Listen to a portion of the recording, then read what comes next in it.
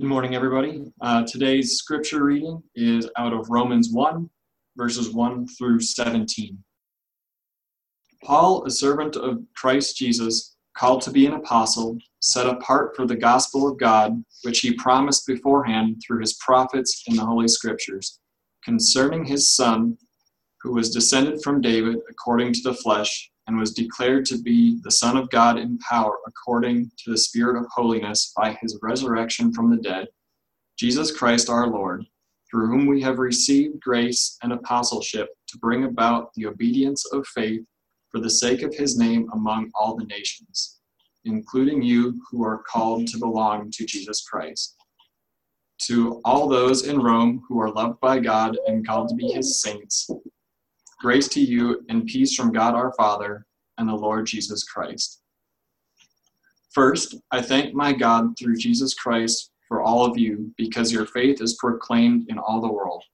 For God is my witness, whom I serve with my spirit in the gospel of his Son, that without ceasing I mention you always in my prayers, asking that somehow by God's will I may now at last succeed in coming to you.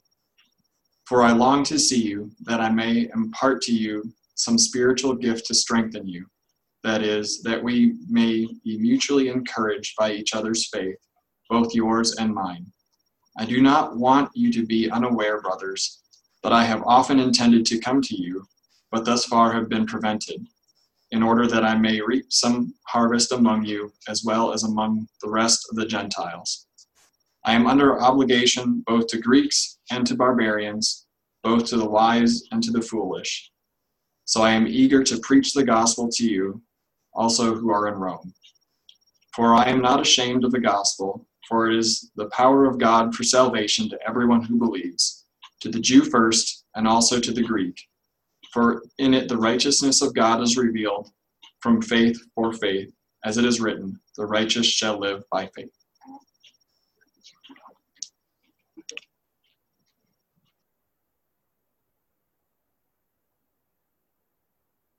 Muted anymore. I'm unmuted. There we go. Good morning, everybody, and I wanted to say Happy Mother's Day to all our moms. We wouldn't be here without you, like literally. Before we start, let me open us in a word of prayer.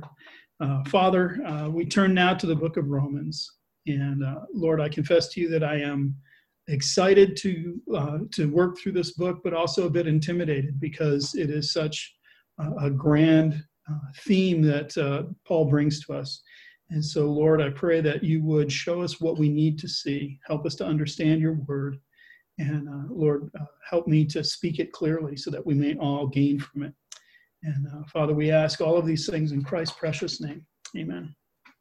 So we finished the book of Exodus, and my outline for Exodus was God delivers us, God rules us, and then God with us. And I did that because I felt that the book of Exodus kind of followed this theme of the Exodus, the deliverance from Egypt.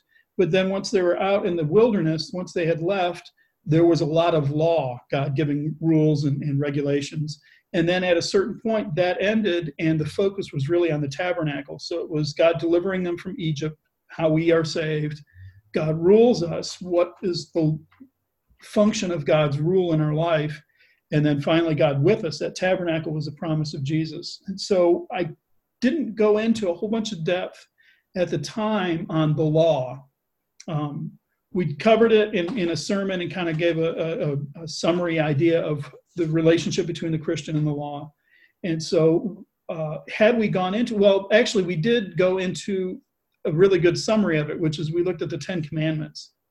And so if we had really spent some time in the law, at points it would be confusing, and at other points it might have been interesting, and some places it might be convicting. Think about the 10 Commandments and kind of go through those in your mind and ask, how are you doing? You shall have no God beside me. You shall not take the Lord's name in vain. Those kinds of things. You shall observe the Sabbath. How are we doing on those? And if we're honest, if we really assess ourselves honestly, the answer might not be what we would hope it would be. Honor your mother and father. How well are we doing about that? Are we on top of that one?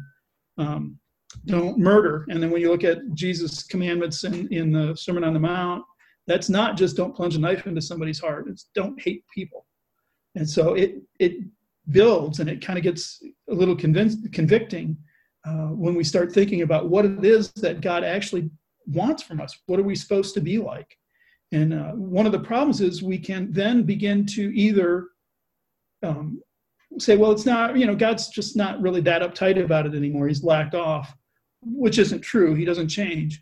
Or we can become so self-condemning that we think we're worthless, useless, there's no reason, and become despondent. And that's kind of the two directions that it can push us. What we're going to see in the book of Romans, but especially this morning in this introduction, is some really tremendously good news. And that good news is what I'm calling the gospel according to Paul. This is what Paul's message to us is the book of Romans is kind of his most succinct, his most complete way of presenting that to us. So as we look through the book of Romans, this morning we'll have to cover the typical introduction stuff. Who wrote it? When did he write it? To whom did he write it? Why did he write it? And what's its theme? I'll try to cover that quickly. And then we'll look at that first section, because I really think that first section sets us up for the rest of the book. So who wrote it? There's almost no dispute that Paul did. There have been some cases in history where theologians, because this is what theologians do, will try to deny Paul's authorship, but none of them have really stood the test. None of them really stand up. So it's even amongst the most critical scholars, people largely agree Paul wrote this. So we don't need to spend time on that. When did he write it? When was this written? Because when he wrote it can help us understand a little bit of the context of it. So the section of 8 through 14, kind of the middle there, where he says, first I thank my God through Jesus, that section right there gives us some information that we can use to try to pin down exactly when the letter was written. Early manuscripts, two of the earliest manuscripts that we have of Romans, the copyist, in other words, the person who transcribed it, wrote at the bottom of the text that Paul wrote this from Corinth. So we know that he was most likely in Corinth at the time. And generally, people understand this to be written about 57 AD. That really helps, doesn't it? What was going on in 57 AD? Well, what was going on in 57 AD is Paul has, remember when we went through Acts, Paul went on his first missionary journey, then he came back to Antioch. Then he went on a second one, and then on his third one, he decided that he would return to Jerusalem. And so he is heading back to Jerusalem. He's stopped in Corinth, and he stops and he pens this letter. So to pin down some dates there, in Romans 16:3, he greets Prisca and Aquila. Prisca is just the diminutive of Priscilla. It's kind of the shorter way of saying it. So Prisca and Aquila. So he's already met them. He knows them. But and they're back in Rome because he's writing this to Rome. Well, in Acts 18, when he was in Corinth the first time, he meets Priscilla and Aquila. And that's when they connect with Apollos and they teach him a better way. But it says in Acts 18:2 that they were in Corinth because Claudius, the emperor, had expelled the Jews from Rome. So they were out of Rome, and now they're back. We don't know when Claudius issued this when he expelled the Jews, but he was emperor from 41 to 54. And so the expulsion would have ended at his death. So that would have been back 54. They could have been back, a couple of years later, about 57. The next little clue is that Paul says, I long to see you. And he says, I don't want you to be unaware, brothers, that I've often intended to come to you, but thus far I've been prevented. So what he's saying is, I've never been to Rome yet when he wrote this. So we know that it's after he's met Aquila and Priscilla and before he heads to Rome. So when did he get to Rome? Well, he got to Rome. He's in Rome about 60 to 62 AD. So we're not quite there yet. Before he got to Rome, he was held in Caesarea for a couple of years. That was Acts 24. So that moves his imprisonment back to about 58 or so. So when he traveled to Jerusalem, which was right before his imprisonment in Caesarea, he said he wanted to be in Rome or in Jerusalem, hopefully by the day of Pentecost. So it seems like he would have been heading on his way to Jerusalem around 57, the spring of 58, something like that. So it does put us in that ballpark of 57 AD. Paul's writing during his trip to Jerusalem. He has no idea that when he gets there, he's heading to Rome, and so he writes to them. So that's about when it was written in Paul's career, what's going on in his life. Who did he write it to? Well, there's really not much of a dispute there. Verse 7 says, to those who are in Rome. So he wrote to the saints in Rome. But even that has a kind of an interesting thing, is Paul's never been there. So Rome would have been one of those churches that Paul didn't personally start. It was probably started, the theory is that it was started by Jews or proselytes who were in Jerusalem in Pentecost, that first Pentecost after Jesus' resurrection, from Acts chapter 2, because in 2:10 it mentions visitors from Rome. So the theory is that some of these folks were in Jerusalem for Pentecost. They heard the gospel preached by the apostles at that first breaking forth of the gospel when the Spirit sent them into the streets. And when they returned to Rome, they began to share this great news with other people there.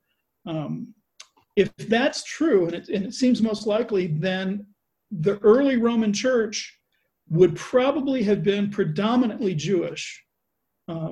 There wasn't really a clear understanding amongst the church for a while to figure out that they could preach to the Gentiles. What we see in Acts is the Holy Spirit had to kind of lead them there to say, yes, you can do that. So the early church would have probably been predominantly a Jewish thing. So when Claudius then expels the Jews, at whatever time he did that, the Gentile Christians, proselytes or whoever, would have been able to stay. And so maybe that began to change the complexion of the church. It began to turn from Jewish perhaps to more mixed or more Gentiles at that time. So that's who he wrote it to. And now what's happened is, the Jews have returned. And so we've got this church that is most likely a mix of Jew and Gentile, perhaps skewing a little bit more to the Gentile side. That's what it looks like anyway. Why did he write? Why did he write to the Romans? This can be hard to figure out. It's a little hard to pin down exactly why he wrote. So he doesn't seem to be addressing any particular theological issue. He covers a lot of ground in the book of Romans. So like when in Galatians, he writes the Galatians because Judaizers had come and said, you can't be Christian until you become Jews. So you have to be circumcised and you have to follow these dietary laws, and then you can become a Christian. And so Paul writes to the Galatians and says, that's not how it works. You didn't become a Christian by obeying the law. You're not going to grow as a Christian. There was the theological issue. The Thessalonians, both of the Thessalonian records or epistles, that seems to be Paul addressing a concern they had, that the other believers who had died and Jesus hasn't returned yet, what's going to happen to them? So there's this anxiety towards the return of Christ and the end times. And so they asked Paul, what about those folks? And so Paul kind of writes to them and addresses the issues of the resurrection and Christ's return. The Corinthian epistles, 1st and 2nd Corinthians, they have apparently, if you read through it, it sounds like Paul is answering questions that they've sent him. So what about this? Well, this is what's happened. And what about that? Well, here's what's going on. So he's addressing some of their questions, but also he's addressing some of their behavioral issues. They've got some real sin problems in the camp that he writes to. So that's an example of Paul writing to a church with an obvious issue that he's addressing. And we just don't see anything like that in Romans so much. So one of the theories is in chapter 15, verse 20, he says that he doesn't want to preach again where Christ has already been preached. So he kind of recalls for them this. Remember, this is at the end of his third missionary journey. So he has gone through what he called Asia, what we would call Turkey. He's gone through there a couple of times. He's gone through across the Aegean Sea. He's gone through Greece. So he's covered that.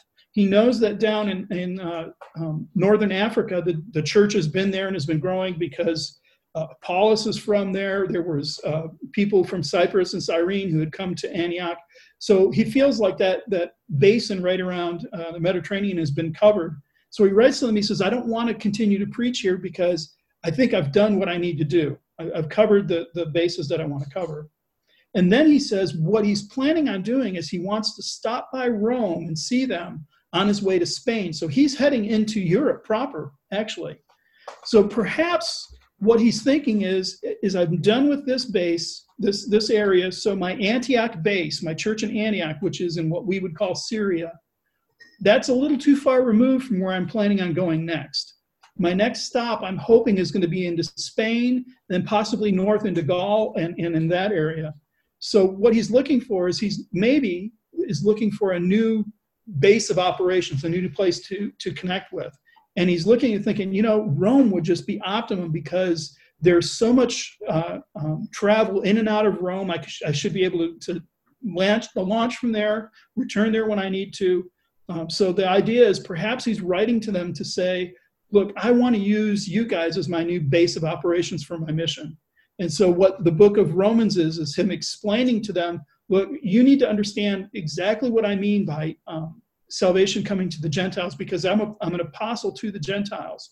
So I want you to understand what I mean and what I don't mean. There's been some confusion. And if you're on board with that, I want you to feel connected to me. I want you to know me. That's why I'm anxious to come to you, is because I'm ready to move into my fourth missionary journey. So that's a theory, is he's planning on connecting with the Roman church as a way to launch his next missionary endeavor, which would be heading towards Europe. So that brings us to actually, okay, well then what's the theme of the book? And it actually connects with why he wrote it pretty well. There are a bunch of different takes on this idea of what's the theme of the book of Romans. For example, the word law, nomos, occurs 47 times in Romans. 47 times he uses the word law. That is more than all of his other epistles if you add them all together. So perhaps what he's doing is he's talking about law and grace. Maybe that's what his theme is. If you read through it, you'll notice there's a lot of discussion of the Jews and the Gentiles back and forth, and especially think of chapter 11 with the olive tree, and these branches were cut out. Those were unfaithful Jews, and wild branches are brought in, and those are Gentiles. So maybe that's the theme, is he's addressing that issue of the sudden influx of Gentiles into the church and how they can handle that. That's a possibility as well. One of the commentators, probably one of the best commentaries on the book of Romans, was written by a professor named Douglas Moo. And Doug Moo has a little bit of wisdom on this. And I remember when I read that, it stopped me in my tracks and made me back up and reevaluate what I think the theme is. And here's what he has to say. He says, to make the relationship between the two people, Jews and Gentiles, the theme of Romans, with the transformation of the individual as subordinate and supporting concept, is to reverse the relationship in the letter, to confuse the background with the foreground. So what Moo is saying is, if we focus primarily on the relationship between Jew and Gentile and say, well, yeah, you got to focus on that because the individual has been changed. So you're putting it backwards. His emphasis is on that individual transformation. What has Jesus done in you? And so we don't ignore the issue of the relationship of the two people, but we don't focus on that either. And since we're internally changed by the gospel, we can and we have to consider law. That's why law gets mentioned so much. So what my question or my idea for the theme is it is about what God is doing in individuals, but it raises the question, and the theme answers the question, is there anyone who can't be saved? Is there anyone who's beyond salvation? Are they savable? Will God save them, whoever them is? Whoever them is, they ain't us. And so that's the idea, is maybe that's what's being addressed. And so it hits on the theme of Jew and Gentile. They could be asking that same question. It hits on the theme of law because what we'll see next week is everybody's under law, and are you able to be saved if you're not keeping the law perfectly? So for me, where I go with a theme statement for this is verse 16. It's salvation to everyone who believes. And I think that really encapsulates the book of Romans well, because it starts with the word salvation. Salvation means that we need to be saved. we have to be saved. We have to be rescued from something. And what is that? Well, that's sin. And so we have to have salvation because we have this problem called sin. So we need to be saved. And it's salvation to everyone. It's salvation to, it answers that question, who can be saved? In our day and age, it's really not an issue of can Jews or Gentiles be saved. We don't really have that much of an issue. But we can wrestle with that question, could that person be saved? Could God actually do a work in that person and redeem them? Is there anybody who's beyond it? But Paul's answer there is, it's salvation to everyone. So that's great news. That's tremendous news. Everyone can be saved. And then the last part asks the question, well, then how are we saved? What is it that we do to be saved? It's salvation to everyone who believes. It's salvation to everyone who believes. Not everyone who performs well. Not everyone who does enough good to get into heaven. It's salvation to everyone who believes. What must we do? We must believe. What must we believe? And that's what comes this morning. That's what we're going to look at this morning, is what we must believe to be saved. So I think that is tremendous good news, is we can go forward into a world that is broken, that a nation that is continuing to turn away from what we hold as true Christian values, makes the church really odd, really stand out as strange. And we go with this promise. It's salvation to everyone who believes. What tremendous news. It also can help us. Remember at the beginning I said, so if we look at the law and the law begins to weigh on us and we think, well, I'm not being good enough, or why did I sin that way again? Or why can't I get my act together on this one particular issue? What you're being told, what Paul is promising us here is what you must do is you must believe. And what you must believe is the gospel of Jesus Christ. And then there's power in that. Then there's redemption in that. So let's take a look at this. Let's dive into the letter now. So the first 6 verses is kind of Paul's introduction. He introduces himself. In his epistles, he'll always start with his, who it's from. Then there's a little bit of a kind of an introduction to the church, and then who it's to. And then there's the what we see in verse 6, grace and peace to you from our God our Father and the Lord Jesus Christ. So in Romans, his introduction of who he is much more elaborate than we're used to. And what it says is tremendous. So let's work through this a little bit. He introduces himself, Paul, a servant of Christ Jesus, called to be an apostle. So his name is Paul. They know of who he is. He's a servant. The word there is doulos, is slave, a bondservant. So he is a slave to Christ Jesus. And how is he a slave? He's called to be an apostle. The word apostle, I've mentioned this when we went through Acts. When we hear apostle, we think 12 apostles. And so is Paul saying that he's one of the 12? Well, we kind of run into an issue then, because at the beginning of Acts, they decide that Matthias would take Judas's place, and so they have 12, and so is Paul the 13th apostle, and it gets a little dodgy. Apostle, when we use it in the New Testament, can mean a couple of things. It could be referring to the 12. They're usually identified as the 11 or the 12. It can also be what we would today call a missionary, because what apostle means is one who is sent, an emissary, a messenger. So Paul is called to be an apostle. Since he wrote so much of the New Testament, we tend to clump him into the 12, which I don't think is a bad idea. And he has a certain amount of authority that you would see reserved for the 12. So when he calls himself that he's called to be an apostle, I think it can be both. It can be both of these things. He's called to be a missionary, but he's called to be a missionary with a certain amount of authority from Jesus Christ himself, because I can't think of anybody else in the New Testament beyond Paul or after Paul who Jesus Christ appears to personally and commissions them the way he did Paul. So this is why Paul is a servant of Jesus Christ. Now what he says next is he is set apart for the gospel. So we've heard gospel a number of times. What is gospel? What gospel is it's good news. Euangelion is the Greek word. The eu at the beginning is the prefix meaning good, and angelon, when we think of angel, we think of this majestic being that's supernatural. What that actually means is messenger. So what this is getting at, the word gospel is good news, good message. And so the gospel that Paul has been set apart for is the good news, is some good news. We haven't defined it yet, but it's good news. So whatever it is, you want to hear it. Now, what he says is he's set apart for the gospel of God. Prepositions are funny things. What does it mean, gospel of God? Is it the good news about God? It's this message of God? Or is it this gospel that belongs to God? It's God's message, God's gospel, God's good news. What we'll see is it's probably both. It probably goes either way. So it's the good news of God. This gospel originates with God. It doesn't originate with Paul. It doesn't originate with anybody else. It is God's gospel.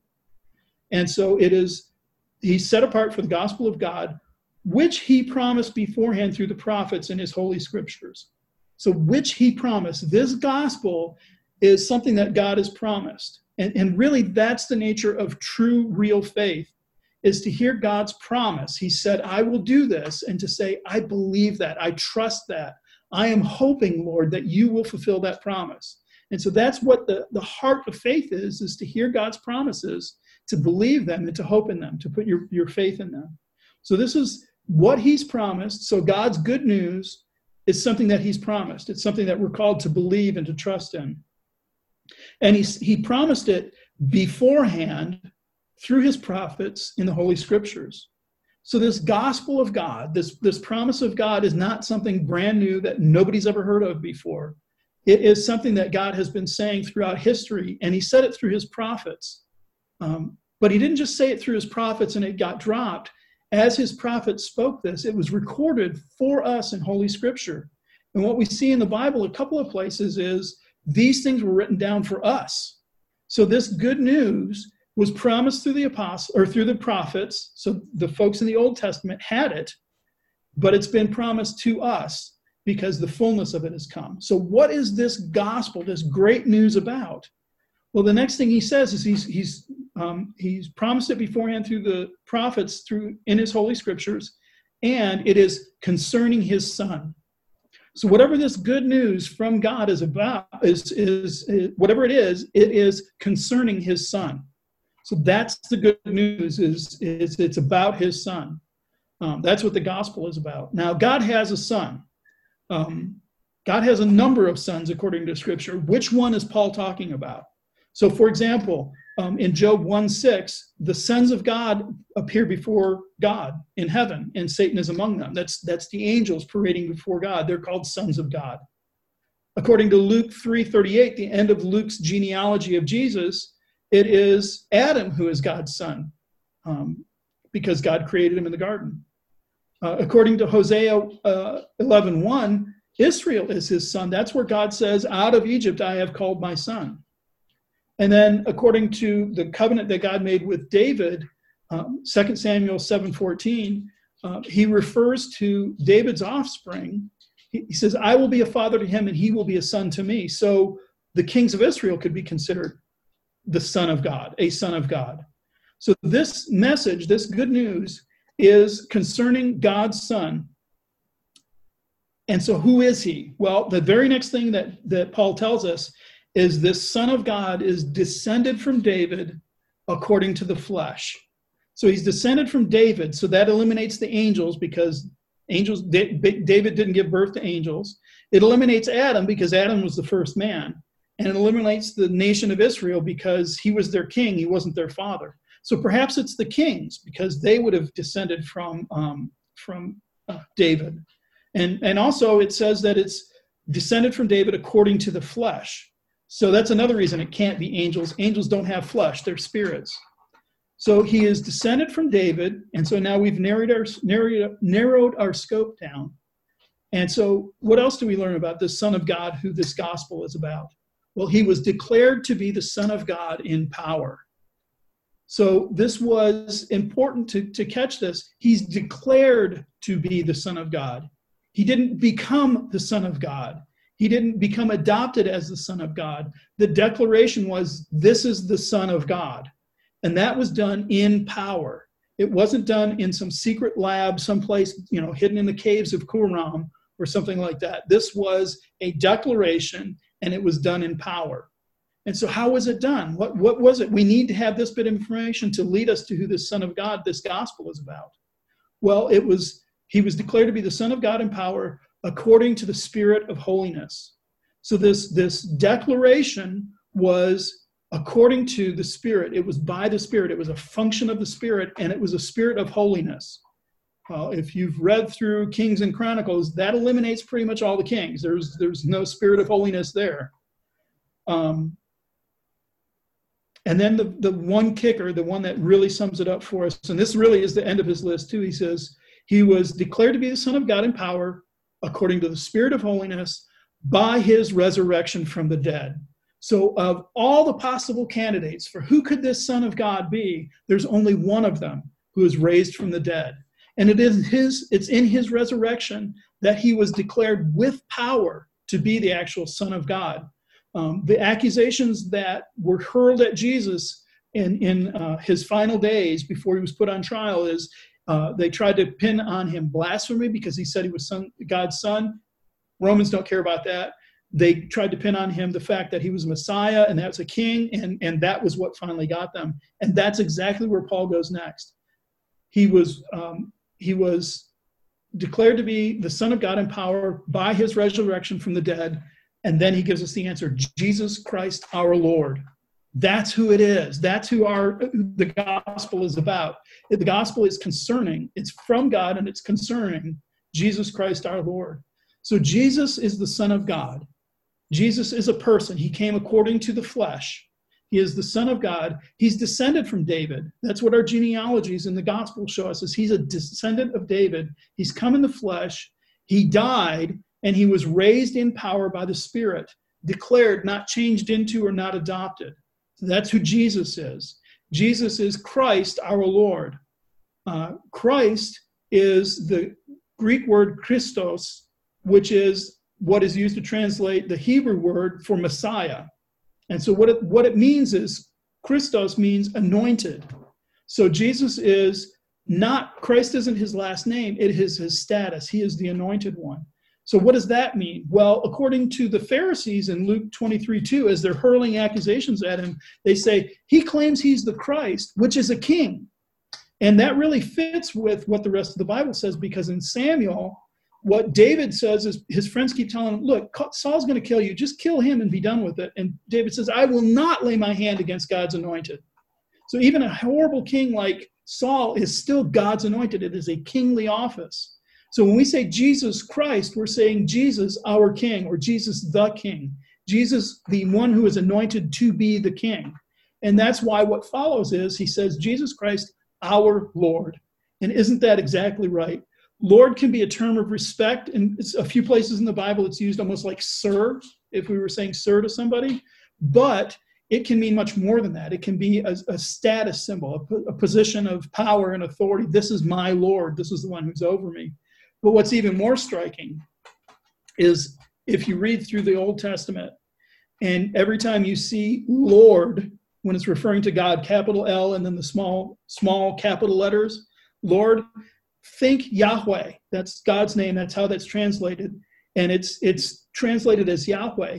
And then come and read the New Testament, and every time you see Lord, think Yahweh. And it is striking, because when we say Jesus is our Lord, the Jewish mindset at that time couldn't help but hear our Lord and think the name of God. So this is who our Jesus Christ is. This is who the gospel is about. Jesus Christ, our Lord.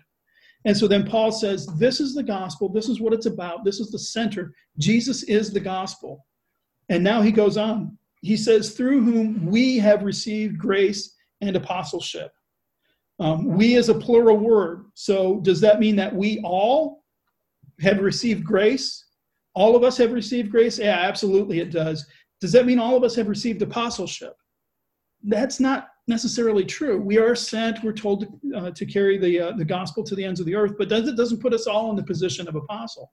So the idea there is, Paul is using we is a sense of himself. This is how I've received it. And sometimes we use it that way, don't we? See, I just did. Sometimes I use it that way. And we can use we as a way of speaking about ourselves. So I think that's what Paul is saying is, this gospel concerning Jesus Christ is come to Paul through Jesus Christ. He's received grace, and we'll understand grace better as we go through the book. And he's received his apostleship from Jesus, and that's what we saw in Acts, is Jesus commissioned him on the road to Damascus. So what is the function of Paul's apostleship? What is his role? He says that it is to bring about the obedience of faith. To bring about the obedience of faith.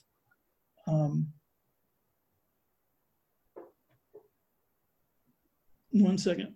Gotta find it again. To bring about the obedience of faith for his namesake amongst all the nations. So this is Paul's commission. You get that idea that he might be hitting them up to say, look, I'm going to continue my missionary journey and I need you to be my base. My commission is to bring about the obedience of faith to all the nations, to bring it to everywhere. And so what does he mean by obedience of faith? Is faith obedience, or is obedience faith? So there's a couple of ways that we can understand this. You could say obedience of faith means obedience that comes from faith. So what you could say is, okay, now you're saved by faith, and now you have to do this obedience. This obedience is the next step of what you have to do. So believe in Jesus, and now go do this obedience. In verse 15, he says, I'm eager to preach the gospel to you also who are in Rome. So he wants to come to them and preach them because there is a church there. So he's not saying, let me come and preach the gospel to you so that you can become obedient. What he says is, you need to hear the gospel. But he doesn't want to build on another's foundation. So they're already in that position of being saved. So to say the obedience of faith to all nations, then he wouldn't preach it to them because they've already got the faith, and so they must already be walking. But he's eager to preach to them. So one of the things to keep in mind here is he's eager to preach the gospel to them because we need to hear it again and again. The gospel, the faith part is the gospel he's just announced, which is to trust in Jesus Christ. So that isn't, now go work hard. It isn't, now go do this, now obey. That's not the message he wants to come and tell them. He wants to come and preach to them Jesus Christ again. So obedience that comes from faith doesn't seem to really capture all of it. It doesn't seem to sum it all up. It sounds almost like, well, you've been saved by faith, now get to work. And that's just not helpful. So what about the other way of looking at it? Obedience that is faith. So one is obedience comes from faith. The other possible interpretation is obedience that is faith. In other words, I'm going to preach to you, and the gospel is you must believe, and that's it. So that's your obedience, is to believe. The problem with that idea is it kind of excludes any obedience after that. Look, I walked the aisle 20 years ago, and that's all I have to do, right? Is I just believe the gospel, and that's all I've got to do. But that's not how the Bible portrays saving faith. What Paul will say later in chapter 6 is, he says, what shall we say then? Are we to continue in sin that grace may abound? By no means. How can we who died to sin still live in it? So to saying obedience is only the act of believing doesn't quite capture it either, does it? So you got one, which is obedience, which comes from faith, which sounds like believe and now get to work. And the other one is just believe and that's the work you have to do. And neither one of those really capture the way the Bible portrays the relationship between faith and obedience. Faith and obedience, as we'll see as we continue through the book of Romans, they belong together. But there's a priority and there's a way to fit them together, which we'll explore more. So his commission is to bring the obedience of the faith to the nations, including you who are called to belong to Jesus. So why does Paul do missions? What is the point of Paul's doing missions? He says, including you who are called to belong to Jesus Christ for the sake of his name. So why he does missions is not because, oh, these poor lost people are going to go to hell if I don't bring them the message. That's true, but that's not the primary reason for doing missions. That's not the ultimate reason. There's something that is even more important than that fits into. And he does it for the sake of the name. He is doing missions primarily because God is that important. And so he says, I am under obligation to both Greeks and to barbarians, both to the wise and to the foolish. So ultimately, Paul has this mission to these people. He has an obligation to bring that to those people, but he does it for Jesus' name, for the sake of his glory. That's why he's doing it. So he has an obligation to bring it to the Greeks and the barbarians, but that's where God's glory will be made more manifest. That's what will be the most glorious. So he wants to bring the glory of salvation to people because that's his commission, is to make more of God. If he lopped it onto people and said, I just do it for people's sake, they wouldn't be able to sustain it. That's not big enough. That's not a big enough reason. The reason has to be big enough to actually carry it throughout the entire world. So the next section, verses 7 through 15, we kind of covered a lot of the really important parts in the introduction as far as when things happen. He writes to those who are in Rome, grace and peace to you from God our Father and the Lord Jesus Christ. I think we blow past the grace and peace to you part because we see it in almost all of Paul's epistles. But you have to understand those two words, grace and peace. The Jewish greeting was shalom, which is peace, kind of roughly translated. It had at its core the idea of peace. So he's greeting the Jews with the traditional Jewish greeting, which is shalom. But he's also greeting the Gentiles with a traditional Gentile greeting, which is charis, or grace. And what that means in the greeting context is good wishes to you, or may things be pleasant for you. Now, grace will take on a much bigger theological meaning in our epistle, but that's what he's issuing to the church, is I want grace and I want peace for you. So he's greeting both sides of the equation, and he's bringing both. He doesn't say grace to you Jews or Greeks and peace to you Gentiles. He says grace to you and peace. So he wants them both to experience both of those blessings. So we've touched on a lot of this throughout the introduction, but the next thing I'd like to hit is he says that we may mutually encourage each other's faith, both yours and mine. That's why he wants to come and visit Rome, is he wants to mutually encourage each other's faith. And that's really something that's important. That's something that we have to do. That's why we meet together regularly. For the socialization and the camaraderie and joking around, but also if we're doing these as Christian meetings, we're there to encourage each other's faith too. And that's something that we need. That's not a byproduct or a nice extra thing to have. It's something that's really important, is we need to get together. We need to get to come together and share what we have of the gospel, share what we have of God together to encourage each other, to build up each other's faith. And so that's his reason for writing to Rome. That's why he's coming. So now the last portion is verses 16 and 17. And what he does here is, we got some of what the gospel is at the beginning. And there was plenty of theology packed in there, wasn't there? We learned an awful lot about the gospel. But now he's going to bring it in a nutshell form, which he will spend the rest of the book unpacking for us. So verse 16, for I am not ashamed of the gospel. For it is the power of God for salvation to everyone who believes, to the Jew first, but also to the Greek. For in it, the righteousness of God is revealed from faith for faith, as it is written, the righteous shall live by faith. This gospel, this message, is the heart of Paul's ministry. It's what he's about. And what he says is, I am not ashamed of the gospel. Well, if it's the gospel concerning the Son of God, what is there to be ashamed of? Well, look at it also from this other perspective. He's not ashamed of a poor Jewish rabbi who was executed by Romans in the most shameful way, hung naked on a cross, exposed, and had he not died so suddenly, which surprised Pilate, he could have been out there for days. It was a shameful way to die. But Paul looks at it and says, I'm not ashamed of that. He's not ashamed of the truth that we are incapable of saving ourselves, that we're all sinners. As a matter of fact, Paul would have gone on to say, I am the chief of sinners. So that is not a source of shame for him. He says, I'm not ashamed of this truth, this idea that we are all broken, messed up people, that we are all turning away from God, that we are all in this situation where we need salvation to come to us. That's not something to be ashamed of. He says he's not ashamed of the fact that many of those who will hear it, this wonderful good news, this gospel, will consider it offensive and foolish. That has been his history in Acts, hasn't it?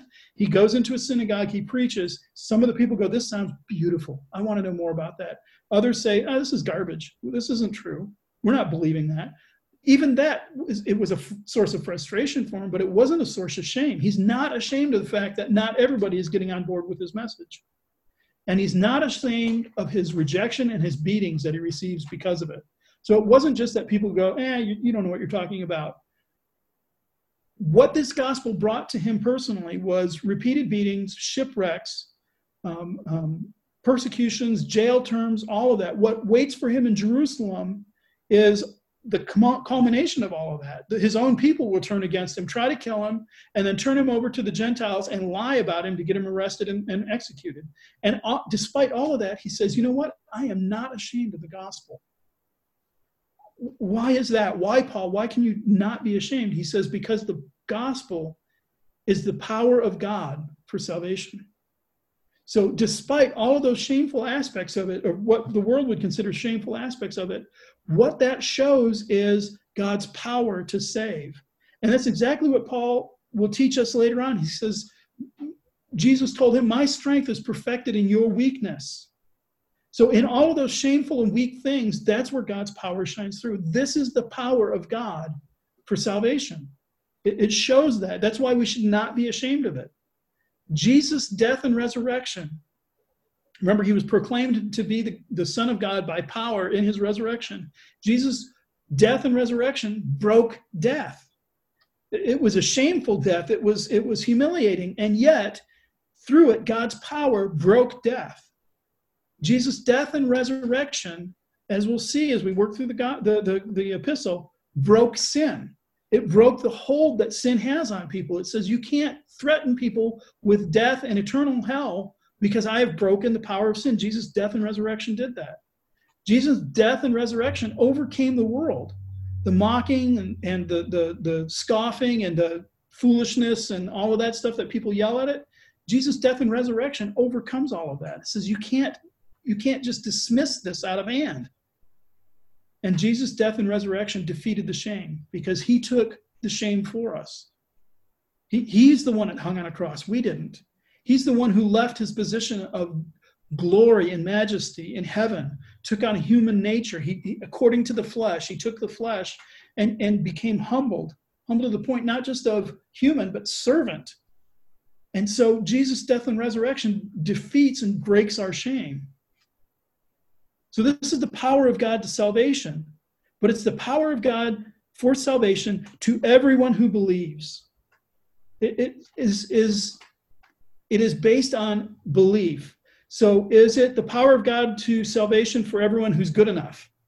Well, I can't come to Jesus because I'm not good enough. Is it the power of God for salvation to those who are rich enough to afford it? If you can handle enough money, is it enough to those, or is it the gospel? Is it the power of God for salvation to those who are born into the right family or nation? No, he goes next and he says to the Jew and to the Gentile. That blows that away. And is it strong enough? Is it enough to carry us, to lead us to salvation? Yeah, that's the power of God to salvation. That's what it's about. This power of God breaks down that wall, that division between Jew and non-Jew. It's applicable to everybody.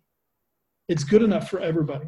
This gospel originates with God. It's about God and what he's done in his Son. It's about his Son coming in the flesh, raised by the Spirit. It's a Trinitarian. It's the three together working in this. And it's not a new thing. It's something that God had proclaimed through the prophets a long time ago. So that's the power of God for salvation. And so then verse 17, for in it, the righteousness of God is revealed from faith for faith. The righteousness of God. So what does that mean? What is the righteousness of God? Is it an attribute of God? Is it God's personal holiness and righteousness? Is it the righteousness of God, the status that he gives to us? Or is it the righteousness of God, what we see him doing? This actually had been mishandled by the church for a while because what happened was the church early on translated the Bible into Latin. And so when you looked at this idea of the righteousness of God, it was terrifying because the way it came across in the Latin, the way they used the word for justification, which we'll come across in a little bit, was justificare, which didn't mean to proclaim righteous. It said to make righteous, to infuse righteousness into a person. So what that meant was when you read this, you heard about the righteousness of God and saying the righteous shall live by faith. The righteous will have a faithful life. And then to look at yourself and go, but I'm not righteous. I'm not living this perfect, faithful life. I look at these saints that I'm told about, and I'm not like them. Now, what do I do? And so what happened with Martin Luther is in the 1500s, Martin Luther was an Augustinian monk, and he's reading this, and he was terrified because he knew he wasn't good enough. He knew he wasn't righteous. And so he's looking at this and going, I don't have the righteousness of God. I haven't got it. Look, I coveted Brother Andrew's bread morsel this morning. My mind drifted during prayers.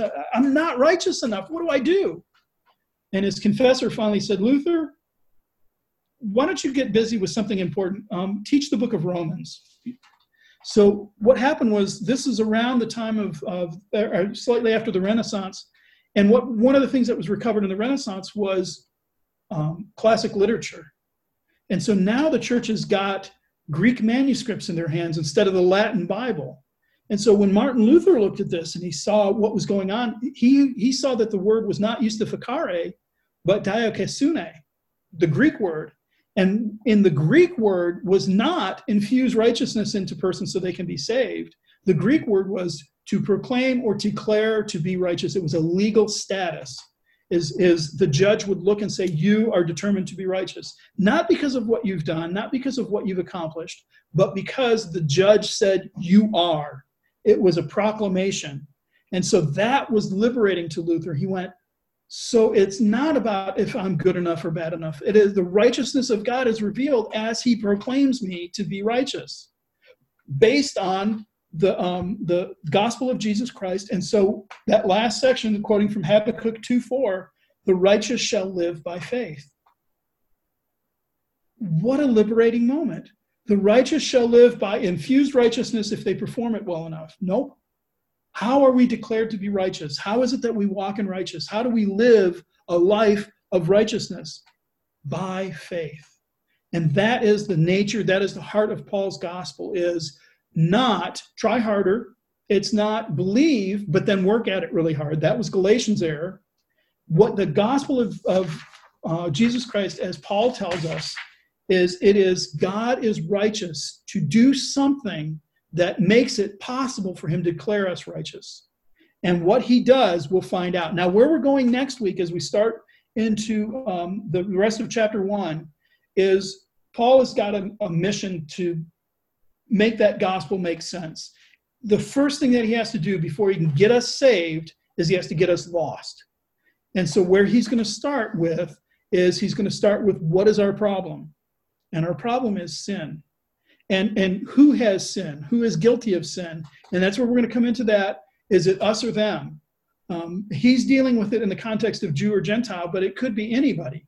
It could be, the way we could apply it today is not necessarily Jew or Gentile. It could be anybody. Can they be saved? Look at how much they sin. Look at how bad they are. And so what he's going to do next week is he's going to start with the problem. What is our problem? We're not righteous. And that's where we're going to go next week. So that's just the introduction.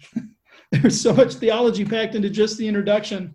It's a pretty amazing thing. This is why this has been called the greatest letter ever written. There's never been anything like this before. It is one of the greatest pieces of literature in human history. And I heard about an English professor who was lamenting the fact that they don't teach the King James Bible in schools anymore. He said, because how are we supposed to understand English if we don't understand the King James Bible? And how are we supposed to understand literature if we can't study the book of Romans? There's so much in there. So that's why it's exciting and intimidating to begin to work through this. Is we've got this beautiful Mount Everest of literature in front of us, and we've got to handle it well. So let's pray that God will show us how to handle this well. But most importantly, let's pray first of all that the gospel is what we're hoping in. Not ourselves, not our own ability, not our own righteousness, but the gospel. And recognize that the gospel, first and foremost, is about God. It is the gospel of God. It's concerning his son. And we are beneficiaries of that. Let's pray. Father, thank you so much for this brilliant book that you inspired Paul to write to us. And I pray, Lord, that we would hear the message of the hope we have in the gospel. Lord, that we would abandon any hope we have in ourselves and just trust in what you've done. So, Lord, lead us through this book now and help us to understand the relationship that the law has to us and what it can't have to us, because your righteousness has made this happen. So, Lord, be glorified, we pray, in your message. Amen.